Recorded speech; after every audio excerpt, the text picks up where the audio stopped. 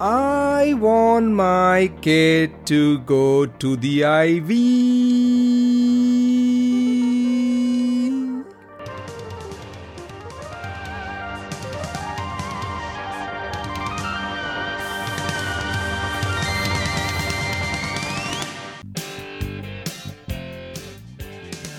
Now look at them GPAs. That's the way you do it. You want your kid in the League Ivy? Not that you ain't working, but there's a way to do it. Money for nothing and your college for free. Now that I ain't working, how do you pay for it? Let me tell ya, college fees ain't cheap.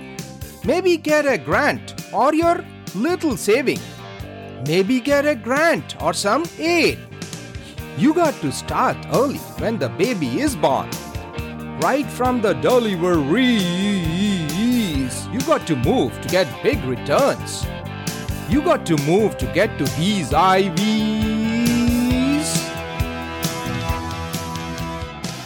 See the little funds with the earnings and the makeup?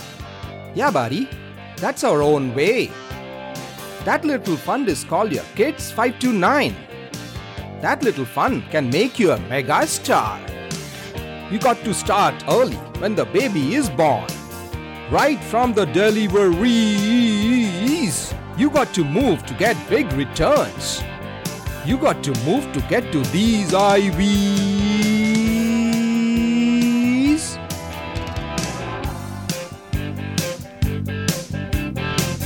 Hula mula.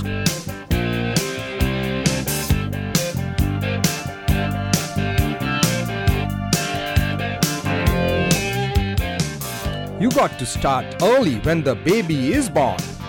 Right from deliveries.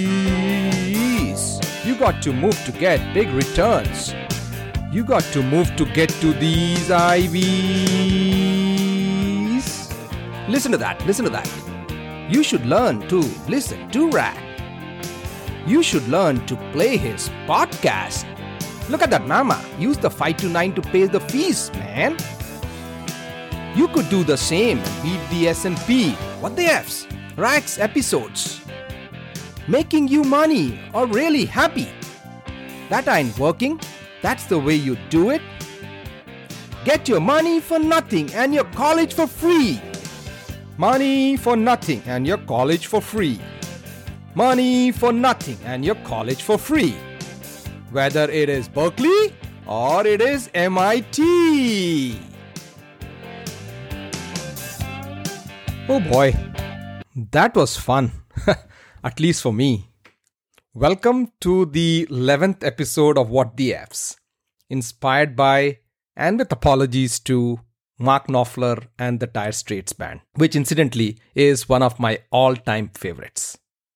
It's August, time to make tuition payments for colleges, and I was thinking about how useful our 529s have been in funding our boys' college fees. We started these as soon as they were born. And I'm happy to confess that what I've tried to sing, more like screeching, sorry Mark, is something we have personally benefited from, especially in this era of sky-high tuition fees and inflation. For an average person in the US, and even globally, college fees and expenses for their kids are the second biggest spending they would do in their lifetimes, right after investment in their home.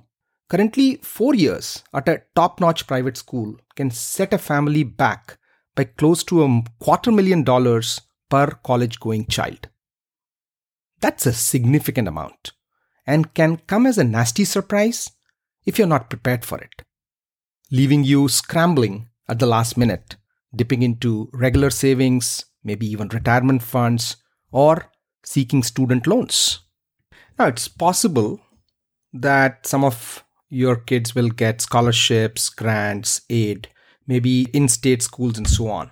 So keeping all that in mind, still, I think it's good to have some savings and earnings which can be used tax-free for college. So I wanted to share this tip, and the song just presented itself as a nice vehicle for the same. You probably got a gist from the mangled lyrics, but let me also explain it properly and with some simple math, and I'll walk you through it. So assume a return of 7% annual. Now, this is borne out by historical data and trends.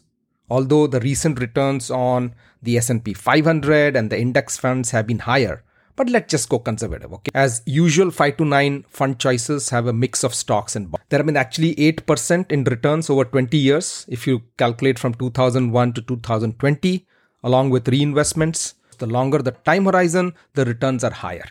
It is very shocking and interesting to note that if you had invested $100,000, let's say, in S&P 500 50 years ago, 1970 odd, just as a one time, and stayed invested through the ups and downs, and reinvested whatever gains and dividends, you know how much you'll be sitting on right now?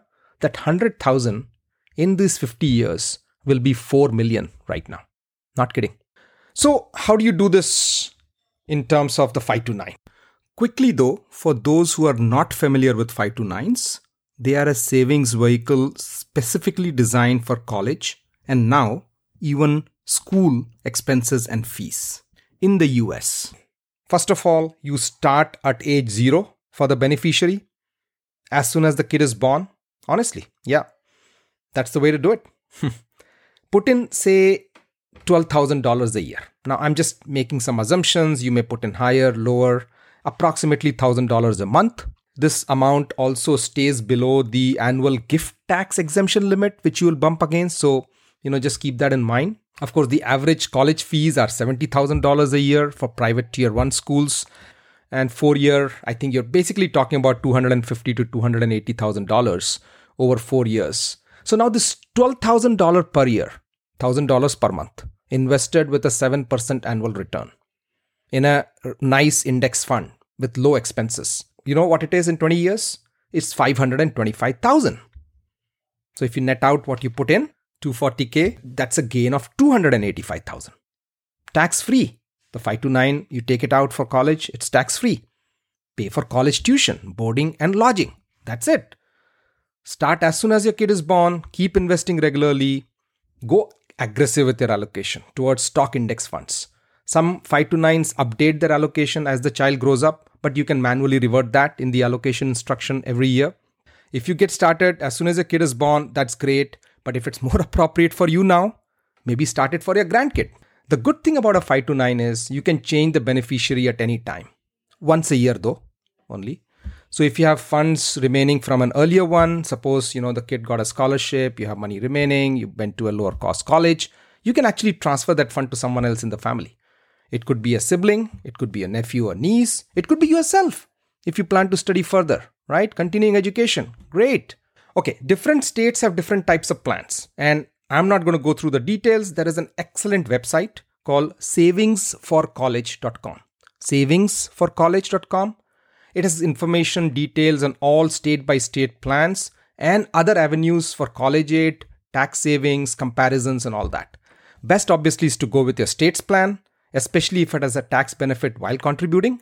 But if not, do some quick comparisons, go with funds that have low expenses. But get started. Now, this truly is an investment vehicle that allows you to fund college for free, as I just explained. And that's how I'm using it for my 2 college-going boys through the California ScholarShare managed 5 to 9 plans. And it's never too late. Excellent way to also transfer some of your estate tax-free to younger generations, even if your kids are now in college. As I said, you can do it for your grandkids and so on. Come on, you heard me. Even if you're not in dire straits, why would you want to miss out on this easy opportunity to get money for nothing and your college for free? Cool. This is all for today's episode. Hope you enjoyed my crooning. And if not, apologies. I had a lot of fun trying to sing and record this episode. Never have I ever sung before publicly. Hope you liked it. Please do share with your friends and social circles and do drop me your feedback and review comments.